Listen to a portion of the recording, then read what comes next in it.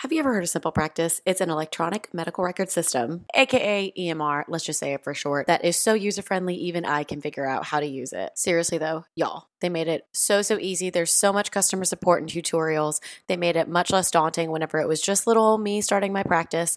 And also they make it super simple and convenient for you to be able to add therapists if you decide you ever want to grow. This was 100% instrumental in helping me when I was starting my practice. Using Simple Practice whenever I started my private practice definitely made the road, we'll just say, a little less bumpy. Check the link in the show notes to get yourself one free month of Simple Practice. Let's do it.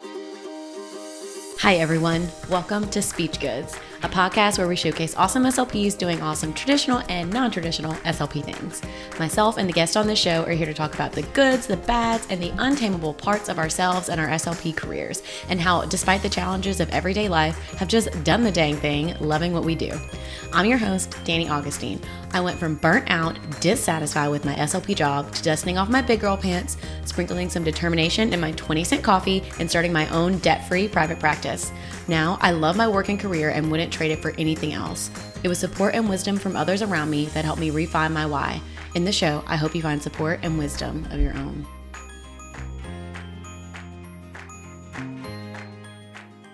Today for our guest, we have Miss Paige Rosano, MSCCC SLP. Paige is a first-generation, debt-free, holla, bachelor's and master's graduate. She is a speech-language pathologist who currently works as a school-based SLP and also owns her own private practice called Blooming Speech Therapy, where she works with children in their homes. She also runs an informative speech-language pathology Instagram page where she supports fellow SLPs and upcoming undergraduate and graduate SLPs. Her Instagram handle is @thespeechypage, PAIGE. I know, so stinking cute, right? Okay, this was such an interesting conversation with Paige, so I'm super glad you're here to listen to it. Paige is still pretty early on in her career, and she gives us a lot of insight into getting through graduate school without having to take on a significant amount of loan. And just her ability to just do the dang thing, almost kind of like without question. It was super interesting and inspiring to get to listen to her. Like at one point I asked her, was debt or failure or not doing it ever an option? And she really starts to talk about some of the difficulties that she faced with imposter syndrome and really believing that she could do it. And then she just did the dang thing. We also talk about how she's a first-generation college student in her family and a lot of the pressures and expectations and roadblocks that come along with that. This is just a really real, raw conversation that we got to have. And we even talked about how she just started her own private practice and some of the adventures that she's beginning to have there. This is such a great conversation with such a great lady. If you're in graduate school or early on in your career, thinking about starting a private practice, curious about the financial piece of it, you're 100% for shiz my nose going to want to keep listening. Okay, let's do the dang thing so you can stop listening to me and start listening to Paige's kick booty story. Hello, Paige. How are you doing today? I'm doing wonderful. How are you doing? I am fantabulous on this Sunday night, getting to chit chat with you. Thank you so much for being here. I'm so excited to chat with you. Oh yeah, we talk in our DMs and we share each other's posts on Instagram, but this is the first time that we've actually gotten to have a conversation, although we send voice messages sometimes. Yes. Yeah.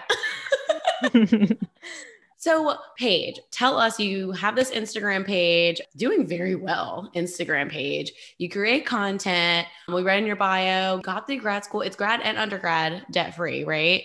Yes. Yeah. So there's a first generation grad. Now, are you a first generation college grad or post college grad? First generation college grad. So okay. So bachelor's. Got you. Okay. So your parents didn't do college. You're first for anything like that. Mm-hmm. Oh, yeah. This is going to be such an awesome conversation. Okay, let's go. All right. So I'm going to give you the floor. So tell us a little bit about kind of what you're clearly unique. That's why I wanted to have you on, and I bugged you on Instagram about coming on. Tell us what makes you unique as an SLP and just your journey during your career and your schooling.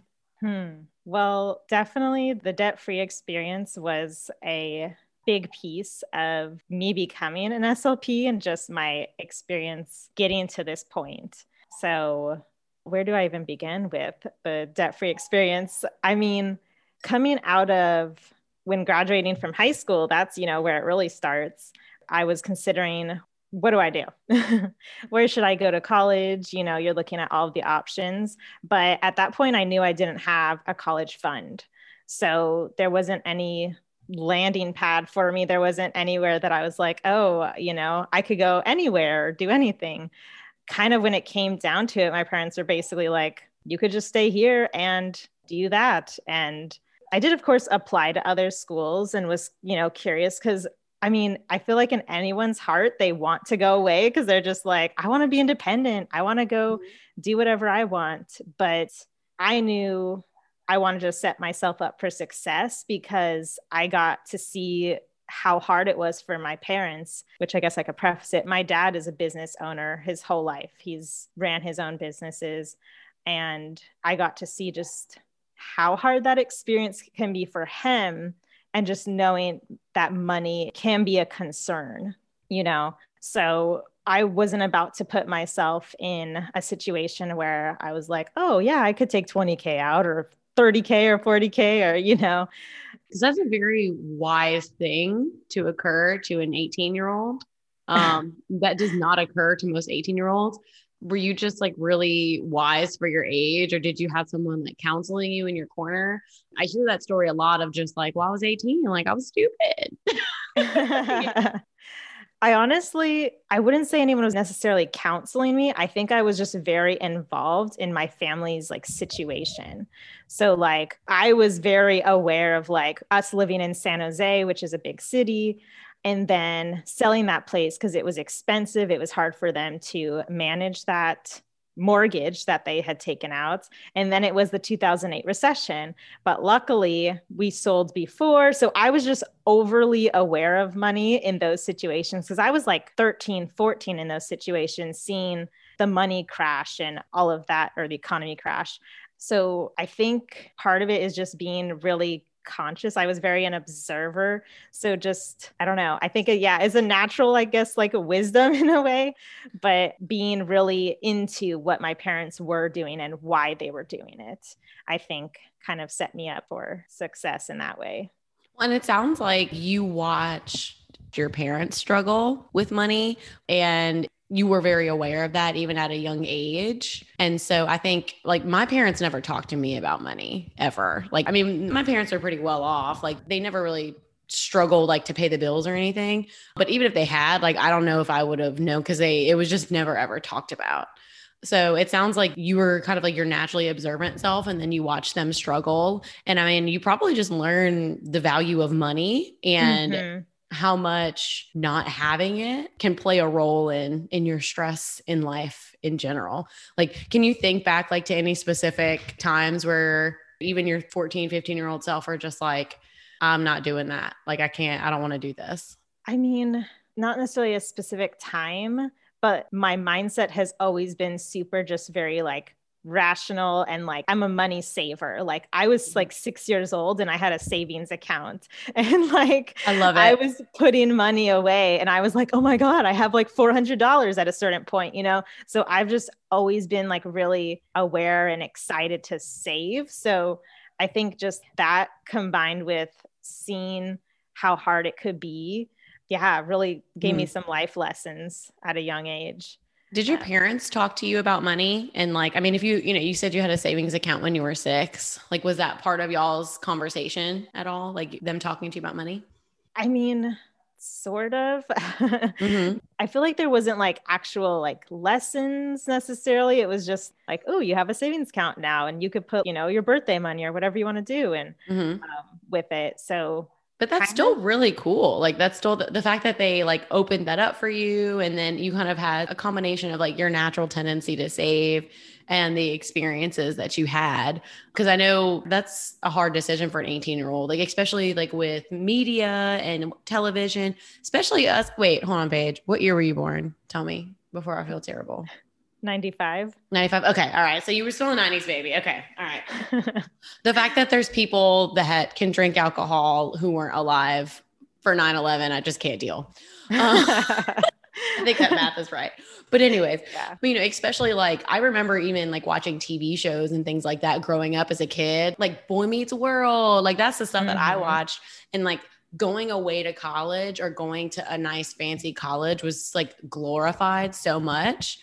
And Oh, yeah. so the idea of going to my local state school was like, ugh, which it Oh, shouldn't be. It shouldn't be. I eventually ended up in undergrad at my local state school when I realized how expensive my private school, I only did private school for my first year of undergrad, but like it dawned on me how expensive it was. So like I think that's a really special thing that you were able to kind of combat that and making a wise decision. So we'll take it through undergrad and then grad school, because I get a lot of questions about going through grad school debt free as well, which you also were able to accomplish. I hear a lot about how, well, you can't work during grad school and it's hard to get in. If you get accepted in Alaska, well, I guess you're going to get an apartment in Alaska. So can we let's transition a little bit to the grad piece. I get a lot of questions about that. So how the heck did you do it, girl? Just spill all the beans. I want to know. well, the hard part is I somewhat need to talk about undergrad because I went to the same school for undergraduate and for graduate school. I went to California State University, East Bay. So because I went there for undergraduate, the professors who decide who gets in were writing my letters of recommendation. So it really just works out wonderfully to kind of flow right into the grad program. I mean, I had really good grades, of course. So that was a helpful piece. So then when they wrote the letters of rec, they were like, well, she's awesome. So, and I'd say that was kind of the biggest piece, is being able to go through the same school and it being a state school. I did commute. I commuted really far because in undergraduate, I was commuting to a smaller extension of the campus. But then once I changed my major and did speech language pathology, communication sciences, blah, blah, blah, and for grad school, I was commuting an hour. So it was not without some sacrifice that I had to withstand that. In undergrad, it was nice because I was going 2 days a week, but as grad ended up, it was more so 2 and then 4 days. I did also work during both undergrad and graduate school. I worked up to my last semester of graduate school. Can you talk to us a little bit about that? Because I know I get a lot of questions like, well, I can't work during grad school. How are you able to make that work? It was very part-time. And I think for me, establishing it while I was an undergrad, so basically, I feel like I should talk about the job because I was an ABA registered behavior technician. So I worked with really just one client through that whole time. So I was able to just develop a really good relationship with that client and their family. So I worked with them throughout that whole time. And honestly, the experience I gained through that was so helpful. I really got to see what the home dynamic was like for an autistic child and, going through the school system, like struggles at home, like parents' struggles, marriage struggles, because I was in the home. I know I'm taking a detour, but really like that experience, which is the reason I went into that position, was I want to see what kinds of clients I could be working with. So that actually was another piece that supported me getting into graduate school on that first shot, because I did go from bachelor's straight to grad, was that experience. Because if obviously the grades, the recommendations are wonderful, but that experience really can just put you over the edge of showing that like why you want to do this and your passion behind it and stuff that I can use in sessions now. Like I really got to see the meat of my client's home life. So I really appreciate that experience and I loved it. I still talk to that family. Now they send me Christmas cards and yeah, at a certain point, I actually did what I wasn't supposed to do, but I didn't care at that point. I was babysitting also for them because I just felt in my heart so sad that they couldn't find someone that they could trust and that can understand his needs. And as parents of a child with special needs or any sort of support, they didn't have family in the area. So it was even harder to just get any help Yeah, or just like to go on date night. Like I think, and I love that you brought that up because that's actually something that I think I spoke when I spoke with Liv from Shining Speech Therapy. We talked about like gap years and options for gap years. Like if you have to take one, which you know, there's nothing wrong with taking one, and that was something that like we had both talked about was like trying to get like a experience like a technician, you know, whatever it is, working with some of these kids. Cause yeah, like that's not something that you learn in grad school. That's something you eventually learn it in the field, but then it also depends on what setting you're in. And to really understand what these parents are going through is such an amazing thing. I was, I guess you could say like an aide, like an in-home aide for an autistic boy in undergrad, and him and his family, he's who I wrote my personal statement about. And I got contacted by Same here. someone. Yes, yes, because it's just like, it just completely, you know, we're so stuck in our own little world when we're in school and we got the backpack and let's go to the student union. My friends used to call it the Stunion and eat Chick-fil-A. Like there's nothing wrong with that, but we're just so kind of stuck in that student mode and just getting some real world experience. And it helps you so much whenever you go out into the field and understand these people's home lives. So like the young boy that I worked with, like just little things, he would eat plastic. They had pica. So, I mean, they had no plastic in the house. So like when they would bring groceries in, if mom forgot to bring her reusable bags for whatever reason, and she had to have plastic bags, it was like a whole ordeal. We had to bring him outside. Like I was outside with him. We had to lock the doors so that she could come inside and bring the groceries. Just all of these like daily things that we don't think about like as we're working with these kids. And it's like, we gotta understand that. Like it's all about meeting people where they are. These are human beings. Like that family, they could go on a date night to be able to go to the movies together. Like that's just something that's such a special thing. And I absolutely love that you brought that up. And just using that experience. I mean, that experience made you a better therapist, I'm sure. Oh yeah. Oh yeah. Some of it made me sad too, because I wasn't his speech therapist yet, but I was going through the program and stuff. And I was just like, breaks my heart that he's like jumping around between systems, or his therapists don't know how to work with him because he's a little more busy. And like I've had to go with him to occupational therapy session because they didn't know how to work with him. So it just really gave me some insight and I was very surprised. But yes, definitely the experience. I still to this day will think of things like, oh, he was having sensory meltdowns when I like learned something new. And I legit like text her. I'm like, hey, like, did you know about this? Because we had enough insight to know that he wasn't having behavioral tantrums or behavioral meltdowns or whatever. And we're just like, his mom thought maybe they're migraines, and they could be, but I really think it's a sensory meltdown. But in that time, I didn't know. I didn't know those existed. Like behavior therapists don't know that. So it's crazy how the connections just keep coming. Yeah. Yeah, such a beautiful thing that you could do that. And when you make connections with families like that, like I nannied for a company and then I found a family and we just got really, really close. And I nannied for that family all throughout grad school. And that's how I made money in grad school.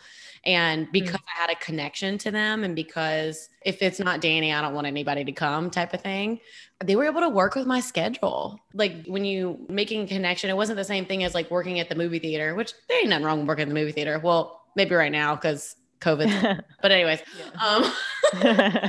so, I mean, they were very willing to work with my schedule like every semester. And basically that allowed me to be able to work and to be able to make money. I spent it on a Europe trip instead of putting it towards tuition. I've talked about that before, Paige. I wasn't as smart as you, but. Oh, I went to Europe twice. Oh, when? When I graduated with my bachelor's, I went to Europe as a celebration. And then I want to say it was only a year after that, I went to Europe again. Because I was overzealous. You can take out student loans, so you can go to Europe. Oh, I love it. I love it. So you worked through undergrad, you worked through grad, and then also I want to highlight what you said earlier too about how you shined in undergrad and you went to a place that had a grad program. And so it made it a lot easier for you to be able to get into the grad program because the teachers already knew you. Mm-hmm. and they were already impressed by you. So I think that's a really good little knowledge nugget there. So if you're an undergrad and you want to go to that grad program, like start shining a little bit, right? Definitely, definitely. I always emphasize to undergrads, like, make connections with your professors, go to their office hours. Like, that's free. Like, it was encouraged by my professors. They're like, come to my office hours, like, ask questions. That's where they get to know you. So I would go. I'm like, I need this. Like, no, I did enjoy talking to them too, because one of my favorites was neuroanatomy and just learning all about that. So I would just get in like tangents about specific pieces because I was just curious. I love to learn. I think we need to also realize that a lot of times, like our professors are probably just as geeky and nerdy about speech stuff as we are. And like all of my professors, like they wanted to talk about it. Now, obviously, like you're going to have those people who are just kind of like they're punching in the clock, like whatever. But I mean, read the room, everybody. You know which ones those are. But finding those professors that, I mean, a lot of times, like they want to geek out with you, like especially a lot of the like clinical supervisors and stuff.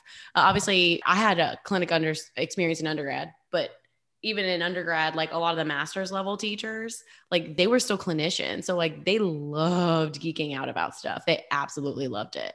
Did you find that? Oh, yeah, definitely. They want you to come to office hours. They want to talk about this stuff with you. They want to see your passion and see your excitement for the field. So, yeah, I definitely agree. Utilize them. Ask your questions. They're happy to answer them. For you personally, like, was that a comfort zone thing for you? Because I know, I mean, we can say that now that we've been in the field for a few years, but I'm sure there's some listeners, especially if they're younger listeners, who are maybe a little scared to go in there. How did you, like, were you just kind of like, yeah, I'm going to go talk to them? Or was it sort of you had to get out of your comfort zone for that? Sometimes I would bring a buddy.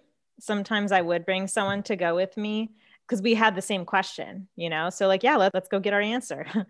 And after that point of like going with someone, then I bet my confidence to be able to go by myself and ask those questions because it'll only help you to kind of get some more insight or understand what is confusing you.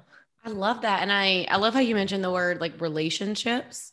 I think, especially with everything going on in the world right now, a lot of things have gone online, and that importance of building relationships with, those of you who aren't still in school, other professionals.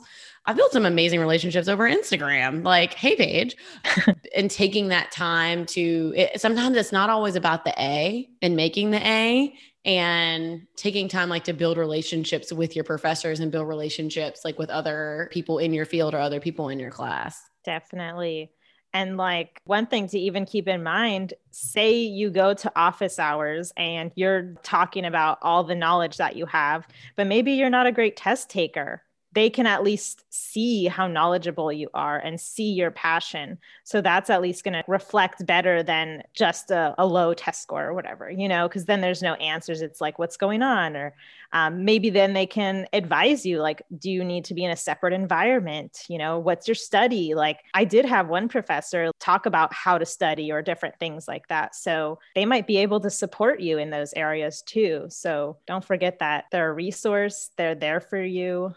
That's so smart. Yes. Like, especially if you are a student who you don't have the 4.0, which you do not need a 4.0 to be a good speech therapist at all. You might need close to 4.0 to get into the lion's den that is a grad school application process. But yeah. But no, that's really, really great. So Paige, let's go back because I do want to make sure we get to chat about this because I think that's a really interesting conversation. We mentioned earlier that you were a first generation grad, and I feel like I am not. So that's why I wanted to have someone like you on to speak about the topic. Can you just talk about like some of the challenges you felt you faced, like being first generation, and how you felt you were able to overcome those? And I mean, clearly, like I said, you graduated debt free, you got your own little private practice. We're going to talk about that too in a little bit. I'd say the main challenges was just figuring everything out, figuring out how everything works. I mean, applying to schools, I'm a researcher. I am the person that will research things probably to the point of exhaustion. But my main challenge was really accessing everything and trying to figure out where to go for things. But for the most part, I'm such like a self starter. And like, I just, once I'm on, like, I found the roadmap for my program. So I'm just going to like stick to that and make sure I take all the courses. Because as far as getting into school, I guess that process was honestly a little bit hard, like just applying to schools. But, you know, high school kind of sets you up for that. So really, it was balancing everything was also a struggle. But for the most part, my parents always understood how stressful it was. So they would support me to their fullest extent, you know. That's a beauty of staying home for college. Home cooked meals, guys. Yeah. Yeah. And you say Um, like balancing everything. Can you tell us a little bit more about that? Balancing studying, commuting, getting a job, saving, all those things. Not that I was doing it on my own, but it almost feels like I am. I think because they can't relate to those experiences. As far as my parents go, yeah, since they didn't have those experiences, it was really hard for them to understand the balancing act of school, along with, you know, all the other pieces of life. Yeah, balancing the studies, balancing the homework, balancing if I did want to do volunteer experience, which I opted not to because it was a commute. But, Mm, you know, balancing then the work schedule and then trying to have fun. The one thing that I was honestly the worst at was the cleaning piece. I would just leave my room somewhat in shambles because I wasn't there that often. And that was one thing that they would get on me. They're like, oh, your room's a mess. And I'm like, I ain't got time. right? Because it's like also balancing enjoying yourself. Like, Yeah, I or also have trying to have a to life. in grad school. Yeah. You had an hour commute. So, I mean, gosh, you probably had 13-hour days, huh?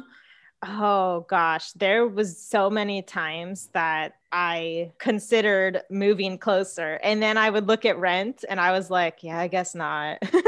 Right. I'd get into those phases. Yeah, when I got to the point of like my last semester, it was the most torturous because I had to commute to my internship. Then I commuted to school, which it wasn't as far. And then I had classes all the way through the night. So it was just like, I would call my then boyfriend, now fiance, and just like be, you know, I'd cry or be overwhelmed. I can't do this, but I know I only have so much longer. Oof, we all have that story, huh? Oh, yes. I think there's power in like, this is a season. And that's something that, I mean, like I myself, I just turned 29. So you're, you know, you're in your mid 20s, like you're in a different season right now, just like being engaged and starting your private practice.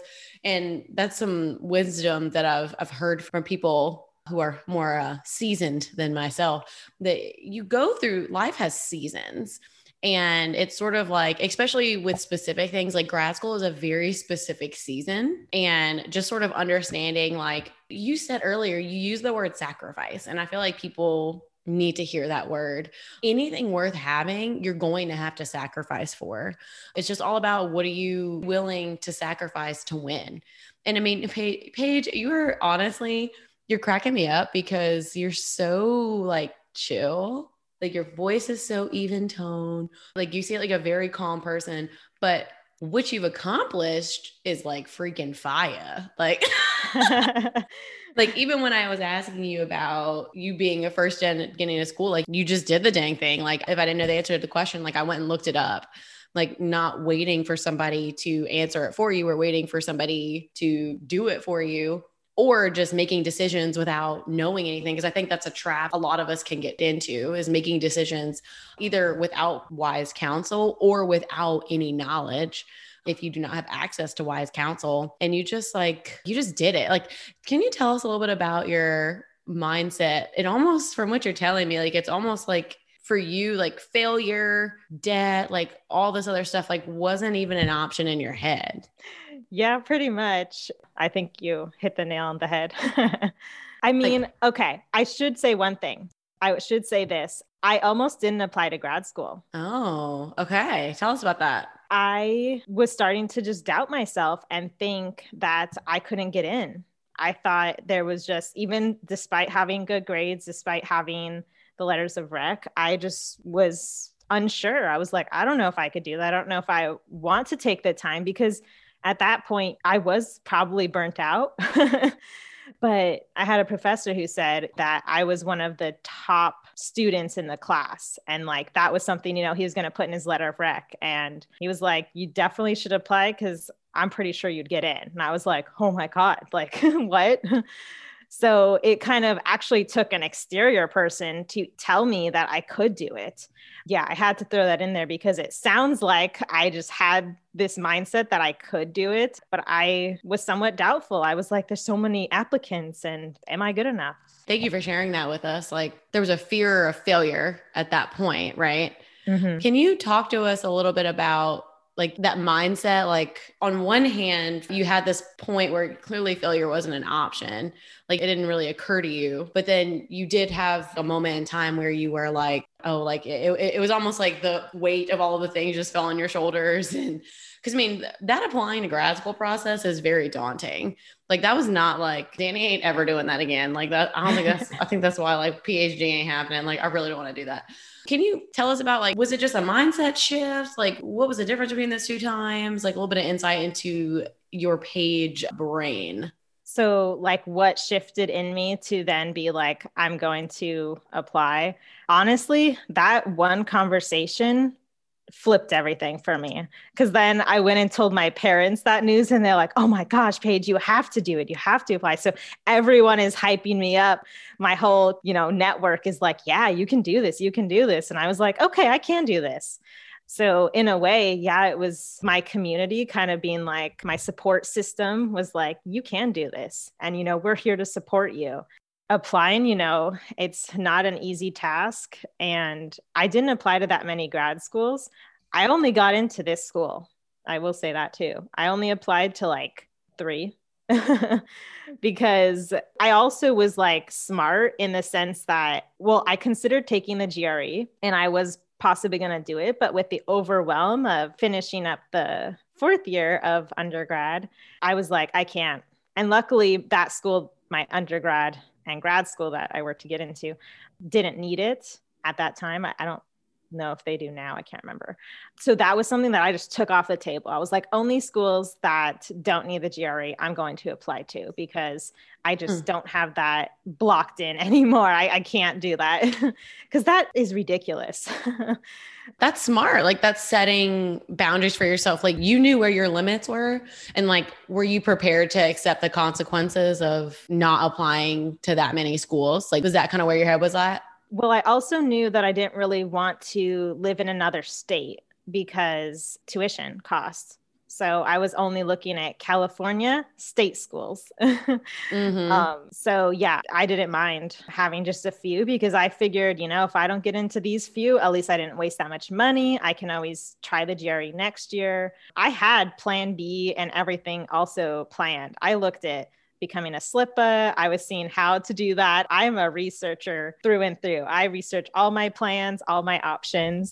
So you got through grad school. Oh, Paige, you're just giving me all these like great little nuggets to say. Oh, I love it. So you set yourself up to not make a financially poor decision for graduate school. Like you kind of were like, I'm not going to apply to that school that's $50,000 because like that $50,000 a year. Cause like, that's not even an option.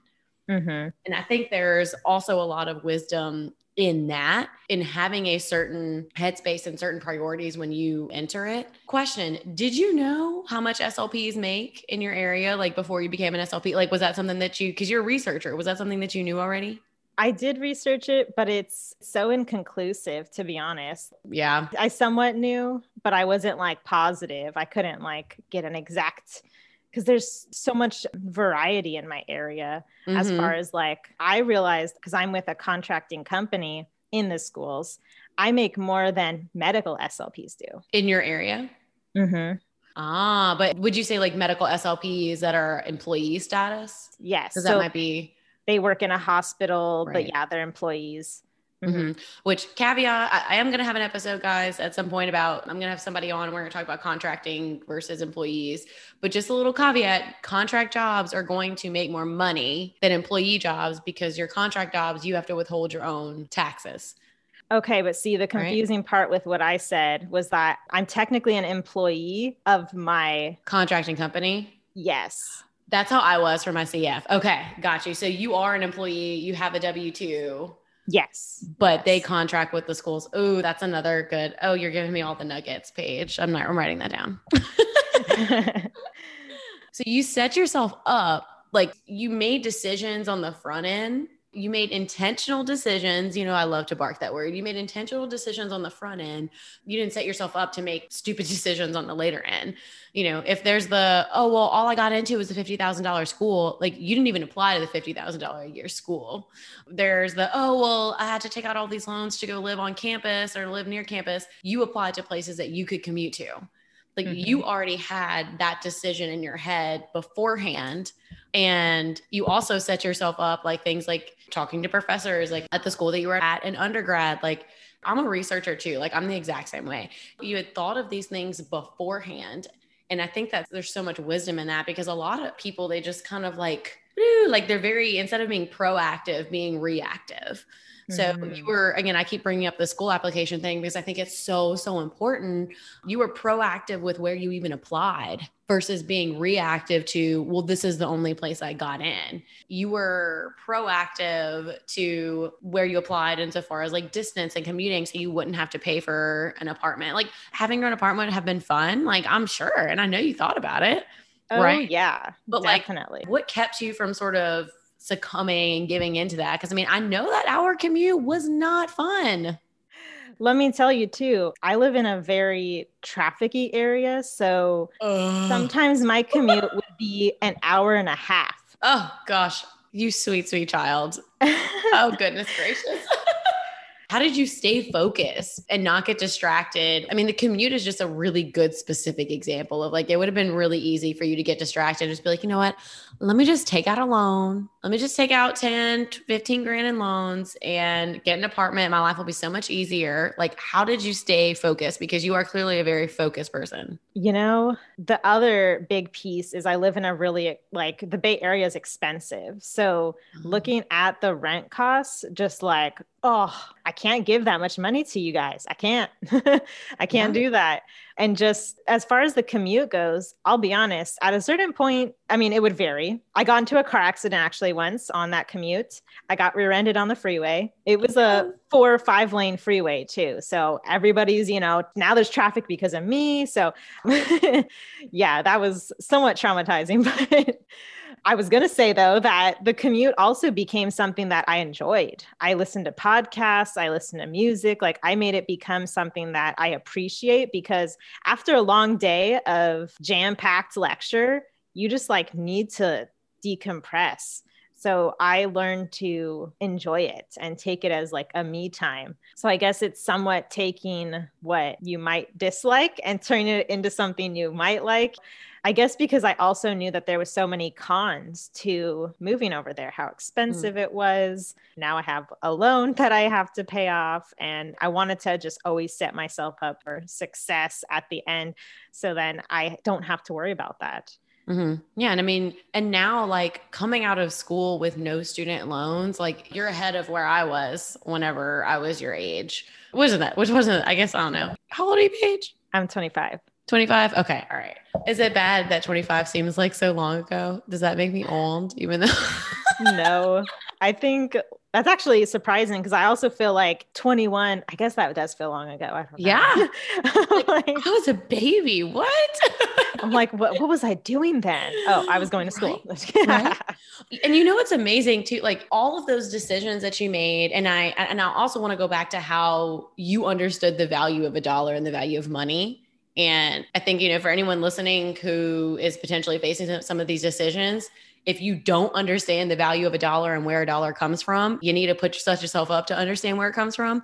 Because like when you looked at those rent prices, like that's what you saw. You're like, dang, like it would take me like, that's like a whole month of my part-time job I'd have to pay just for rent. Like it's not worth it. Like understanding that value of a dollar. And then also all those decisions that you made, years and years ago have set you up. It's the same thing that happened to me. Those wise decisions you made years ago have now set you up to be able to do something that like you were expecting to be able to start a private practice or start one, or if like that was something that's been more recent for you. But tell us about that. Like you just started your private practice. You saw one of your kiddos today, you said. And you're kind of like in the thick of starting that now. So can you tell us a little bit about that? And even if you don't mind sharing, like how you've been able to sort of financially prepare for that? The funny thing is I don't know if I would have thought about starting a private practice if I had not started my Instagram page. Ah, okay. Like hearing other SLP stories and how they did it, it just like wasn't too much in my mind. It somewhat was, but you want to know the funny thing is my dad being a business owner didn't want me to start my own business. Interesting. Tell us about that. It's because I'd say he's a little bit of a workaholic and he works himself to burnout, that he assumes that that's what could happen to me. But I learned from all you guys to like, if I'm getting close to burnout, I need to hire people. I need help then. That's what that means. Like, I need more support or not overbook myself. Like, yeah, I almost feel like I could give my own dad advice, but he would hate that. What is it? Have you heard of what is it called? Powdered butt syndrome? Have you heard of that? No. Okay. So apparently it's basically like once someone's powdered your butt, they don't want any advice from you about money or sex. I hear that on the Dave Ramsey show. I was like, yeah, that's about right. Yeah. Yeah, I guess so. So you got like inspired by this sort of, by the way, if you're not on Instagram and sort of that Instagram SLP community, totally go, even if you don't want to post and like, post videos of yourself, like just go follow people because there's a great community of SLPs on Instagram. I've kind of gotten away from Facebook, but there's a great community of SLPs on Instagram. So, you kind of got inspired to kind of start your own private practice. Can you tell us a little bit about like where you're at now and what your plans are for the future for your private practice and Instagram and all that fun stuff? Ooh, I do want to say one more thing about inspiration though. Yes. Because of COVID, my school had to be fully virtual. Like that's what they chose, at least, to be fully virtual. And I've been doing that this whole school year. So I was able to connect with families. And I realized how much I missed that piece of connecting with parents and having them in my sessions.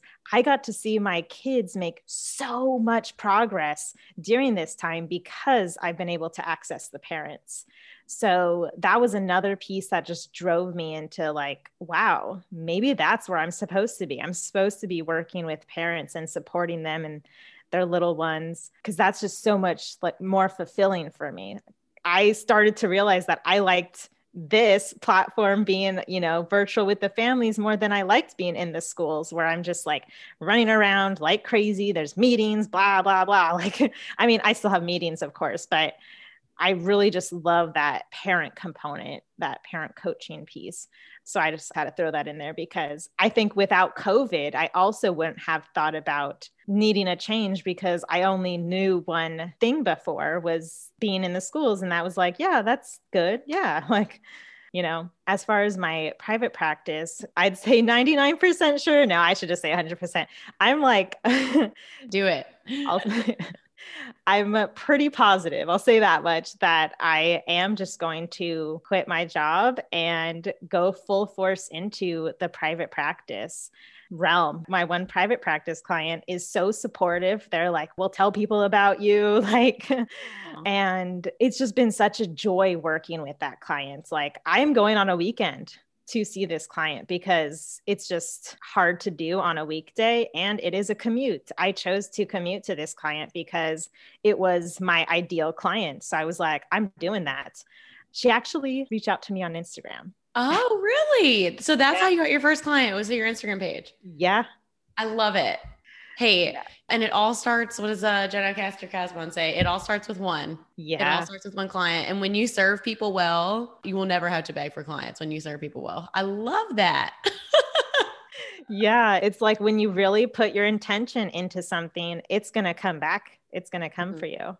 Oh, yes. Yes. Yeah. So I'm planning to, take that Feed the Peds course and get another specialization because I'm really focused right now with autistic children and supporting them in the homes, supporting families. And I love natural language acquisition and sensory, all that good stuff, sensory integration.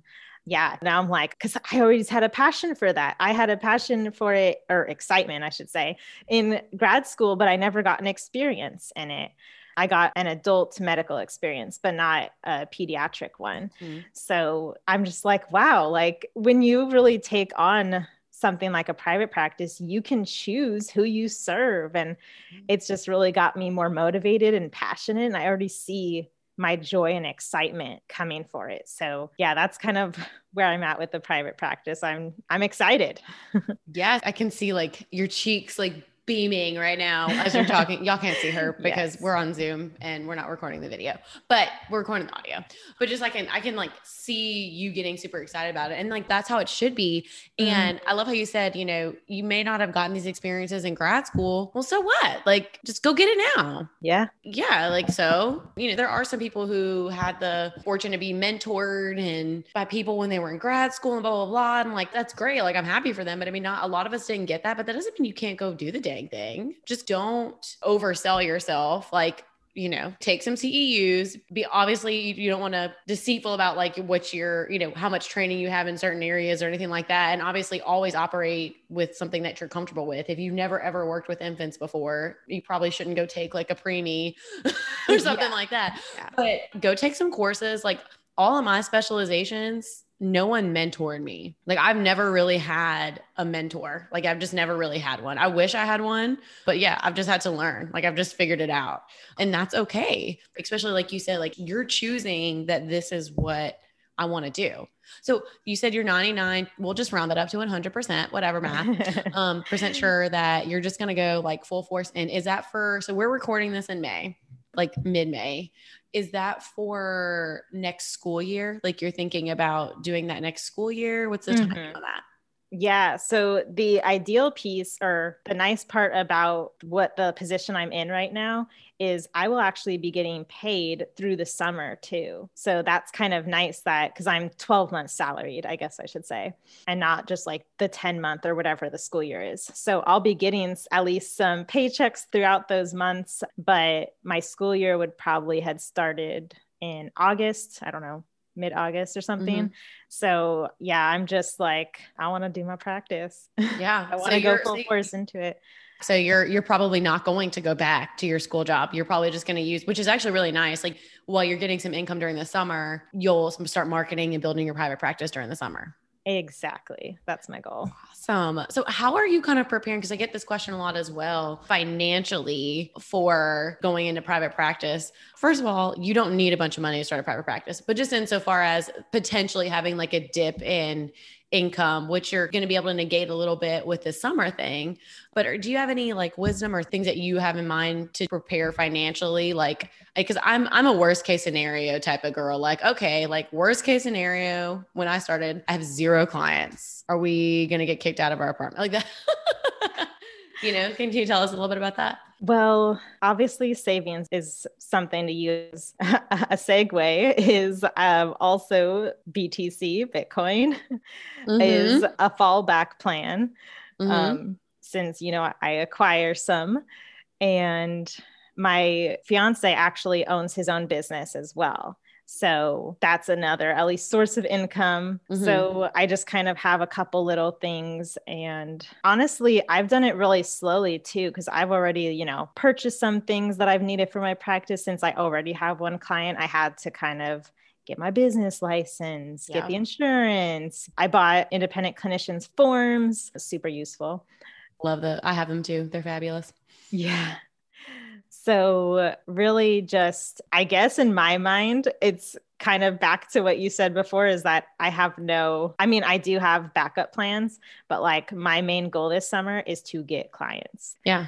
I am going to preschools. I'm going to go to daycares. I'm going to do what I got to do so that I don't have to utilize too much savings or too much, of those backup plans. Yeah. You seem like just a very focused person. And it's like, obviously you want to walk in wisdom and guys, when she says Bitcoin, by the way, and we can chat about that too. If you like, she bought Bitcoin back in like 2014. So she's doing well in Bitcoin. uh, she's done well in Bitcoin because she got in early. Because you told me your brother had kind of told you, hey, like go throw some money in there. And is super into it. When she says Bitcoin, yes, that's what she means, by the way. And I'll tell you this, it was like, I know it was like 300 when I bought it. So. Oh, goodness gracious. Wow. Oh, goodness. I think it was even less too sometimes. I think I even got in like the first one I bought was like even lower. It was like, you know. I see. Like that's a few things I wish I could just go tell my old self. I know, right? I know. Cause like even myself, I'm like, I wish you bought more. Like, but like, I could retire. Like I don't even need to start a private practice. I can just retire right now. But I do like how you said, like, you have these things kind of in place. And would you mind talking to us a little bit? I've discussed it, like my husband and I being on the same page. And you mentioned like that your fiance has his own business, that y'all like kind of help each other out financially and things like that. Would you mind talking to us about, you know, have you had that conversation with him? Like, are y'all like support, like all that type of stuff? Yeah, we've talked a bunch about it because I'm like a broken record. You can't get me to shut up about a private practice. He's so supportive because he knows that bigger risk, bigger reward. Like if this goes, you know, the way that we want it to go, and I'm going to put it out there, it will go the way I want it to go. You do have. Yes. It's going to be exactly the life that we want. Mm-hmm. So he's on the same page with me. He has even big plans for his business. But in this time being, he knows that he, you know, shouldn't go too big into his plans because we kind of got to get mine situated. So yeah, he's definitely been super supportive within going for this. And yeah, so I'm definitely thankful for that. I mean, that is so important, is having, like, if you do have a spouse or a partner, they are on board with you, especially if you guys share anything financially. I mean, that is for a while, like, I mean, I started my private practice in the middle, like the last day at my full-time job was the day they closed the schools for COVID. So it was, yes.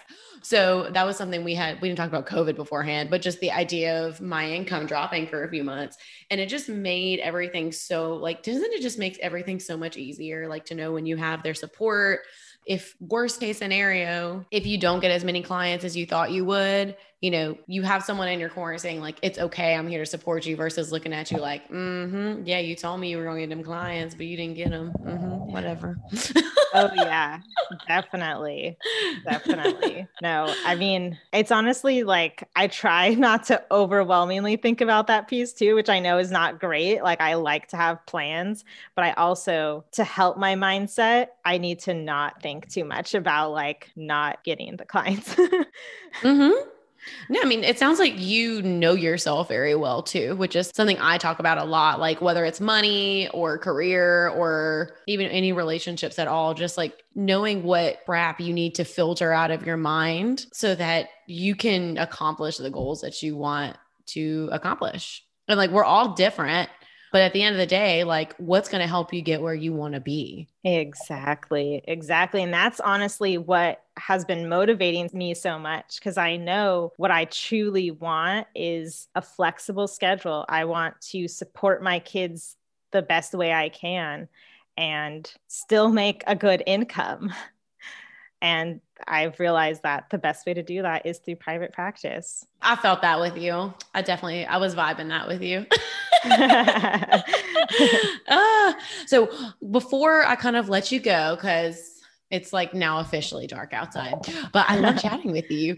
Do you have any like last pieces of advice or anything that you want to say for someone, especially I feel like I get a lot of DMs from people who become very discouraged from the situations that they're in, and sort of, I kind of try to giving some counsel on persevering and having a plan and what your values are and all that stuff. But can you give some insight? Because you've had some things stacked against you. Like you really have, but like you don't even really act like they've been stacked against you. Like even in talking with you, like you do not have a complaining bone in your body. That's funny. Yeah, like I mean, it's like I said, you're just so chill. Like, yeah, I just commuted an hour. I turned it into something positive and listened to podcasts, made it into me time. Like, what advice or anything that you can give us or insight for like how you just are just doing it? You're just like, okay, like I'm just gonna do it. Cool. Man, that's a big question or advice. That also got me a little teary. So I definitely would just say know what you value. Yeah, that's a big one. Know what you value because that's what's going to drive you. If you know that being debt free or getting this position, becoming an SLP is what you really want, that's what you want. Don't let anything stop you. I don't know. that feels like it's just like something that people say that isn't actually useful, but really just if you have to be intentional with writing it out or figuring out what your true passions are or where they lie, maybe that's helpful for you. But just really finding what you value so you can figure out a plan. And if plan A doesn't work, use plan B. I feel like you've said that before. There's all the letters in the alphabet. So figure out the plan to get there. Never let anyone tell you anything. I mean, if it's positive, I guess you could take their advice. Yeah. If it's like pumping you up, go for it. Yeah. But like if someone's trying to knock you and tell you can't do it, you can. I know you can do it. And you just have to find what works for you. How are you going to get there? Figure out your plan, do your research. Yes. So many people, I get so many questions and I love when people ask me questions. Like I love it. But there's many times I get questions where it's like this could have easily been Googled. Like you don't need my advice. Like you just need to go Google it. Yeah, definitely. I mean, we're so blessed to have the internet with all these resources, and people give you free information on blogs or other things. Utilize that. Books, if you have to buy it, do it. Figure out what you need to get to where you want to be. Mm-hmm. You have to know where you want to be. You have to know what your values are, and you have to know what your non-negotiables are. And being intentional about those non-negotiables. Like for me, like being debt-free is a non-negotiable, but it's not just about being debt-free. It's what being debt-free allows us to do. And that just comes with, I mean, you gotta take the time to figure it out. Like I had this conversation with my husband earlier. Like we get so caught up in the daily. We get up, we make the smoothie, we make the breakfast, we put the coffee on, we get in the car, we go to work, we see the kids, or we're going to see the patients, or go to the hospital, and then we come home, and then we got dinner, and then if you got kids, you got to bathe and bath and blah, blah, blah. We get so caught up in the daily that 10 years later, you're like, how the heck did I even get here, baby? Like, what's going on? You got to take that time to think about what you want and for yourself, like for you as an individual. And then even like within your relationships, like within, with you and your fiance, or like within my marriage, like my husband and I, every anniversary, I have like a little notebook. We set our goals for the year. Like we sit there like that. We take a trip for our anniversary, and like, that's what we do. We set our goals for the year. There's a few other things that we do, like something that we, thought the other person has done well the year before, something that I'd like for him to keep doing, or he'd like for me to keep doing, or whatever. But like, you have to sit down and like have those conversations with each other, and you have to sit down and have those conversations with yourself and know what you need. Like Paige, like your tendency, like you're just like a freaking doer. I really love you. Like you just do it. Like you're just kind of like, I'm just going to get it done. Cool. Like failure's not an option for you. And like, that's a really amazing tendency that you have. But if you don't have that tendency, that doesn't mean that you can't accomplish things that she's accomplished. You might need to take that extra second to think about it. Maybe you need to journal it. I know some people, they think journaling's stupid. And I know some people that they think journaling is like the best thing in the whole world. Like figure out what it is that you need to do to make yourself successful, and quit putting yourself in situations that are going to allow you to not be successful. Like even with like everything that you've talked about, you didn't set yourself up for failure. Yeah. So it made it even easier to not have failure as an option for you, which I love. Definitely. To an extent, it's knowing your values and like trusting your instinct. Cause I know this is like a random tangent, but I was a nursing major before. And when I got declined to nursing school, I was like, I actually don't even really want to go to nursing school. So good. Good. I'm going to figure out what I'm really passionate about. So Trust your gut, trust yourself, because you know what you want. You don't need to listen to the other voices. Listen to you. Find what you're passionate about. And honestly, that might be the hardest piece for some people, finding that passion. Yeah. Or like, I feel a lot of us don't even know what our options are. Yeah. Like, what am I passionate about? I don't know. Well, do you know what your options are? I got that question about niching down. Well, what do I niche down in? Well, do you know what your options are? You know, it's where you got to go research, like Miss Paige over here. You know, I do love the research, but I also research to a fault. Like could be like that too. Totally. Like, okay, I'll give you a good example. Comfy shorts, comfy sweats that I wanted to lounge in the house. Do I want Target? I read the reviews.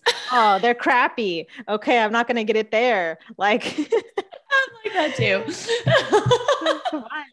And that's like knowing yourself and knowing when to put the Target computer down. Yeah. Yeah. I'm like, oh, what am I doing? I love it. I love it. Well, Paige, thank you so much for coming on. This was an awesome conversation. I mean, I knew it was going to be an awesome conversation, but thank you so much for taking your time to come and chat with me. We'll have to have you on for a part 2, maybe like a year from now, where you are in your private practice. I think everybody would really love to kind of know where you're at. And tell us really quick, where can we find you on Instagram? Oh, yes. You can find me at the Speechy page. But it's Paige, Paige. Yes, like my name. Mm-hmm. Yes. Perfect. And I will have all of her information in the show notes so that you guys can go check it out. And what's your private practice name? Blooming Speech Therapy. Cute. I love it. Do you have your website up yet or no? I'm working on it. You're working on it? Okay. Well, you let me know if her website's up. I'll go ahead and put her website thing in the show notes whenever you get your website up. Okay, girl? Thank you. Okay. All right. Thank you so much. I hope you have a great rest of your night. Thank you. You too. Bye. Thank you so much for listening to this episode. If you want to hear more no fluff, getting the dang thing done stuff from myself and other real life SLPs, be sure to leave a review on Apple Podcasts or pledge a small amount on patreon.com/speechgoods. If you found this content valuable, please share it with others so we can get this message out there. And if you haven't already, join us on Instagram. Handle is @SpeechGoods. See you there.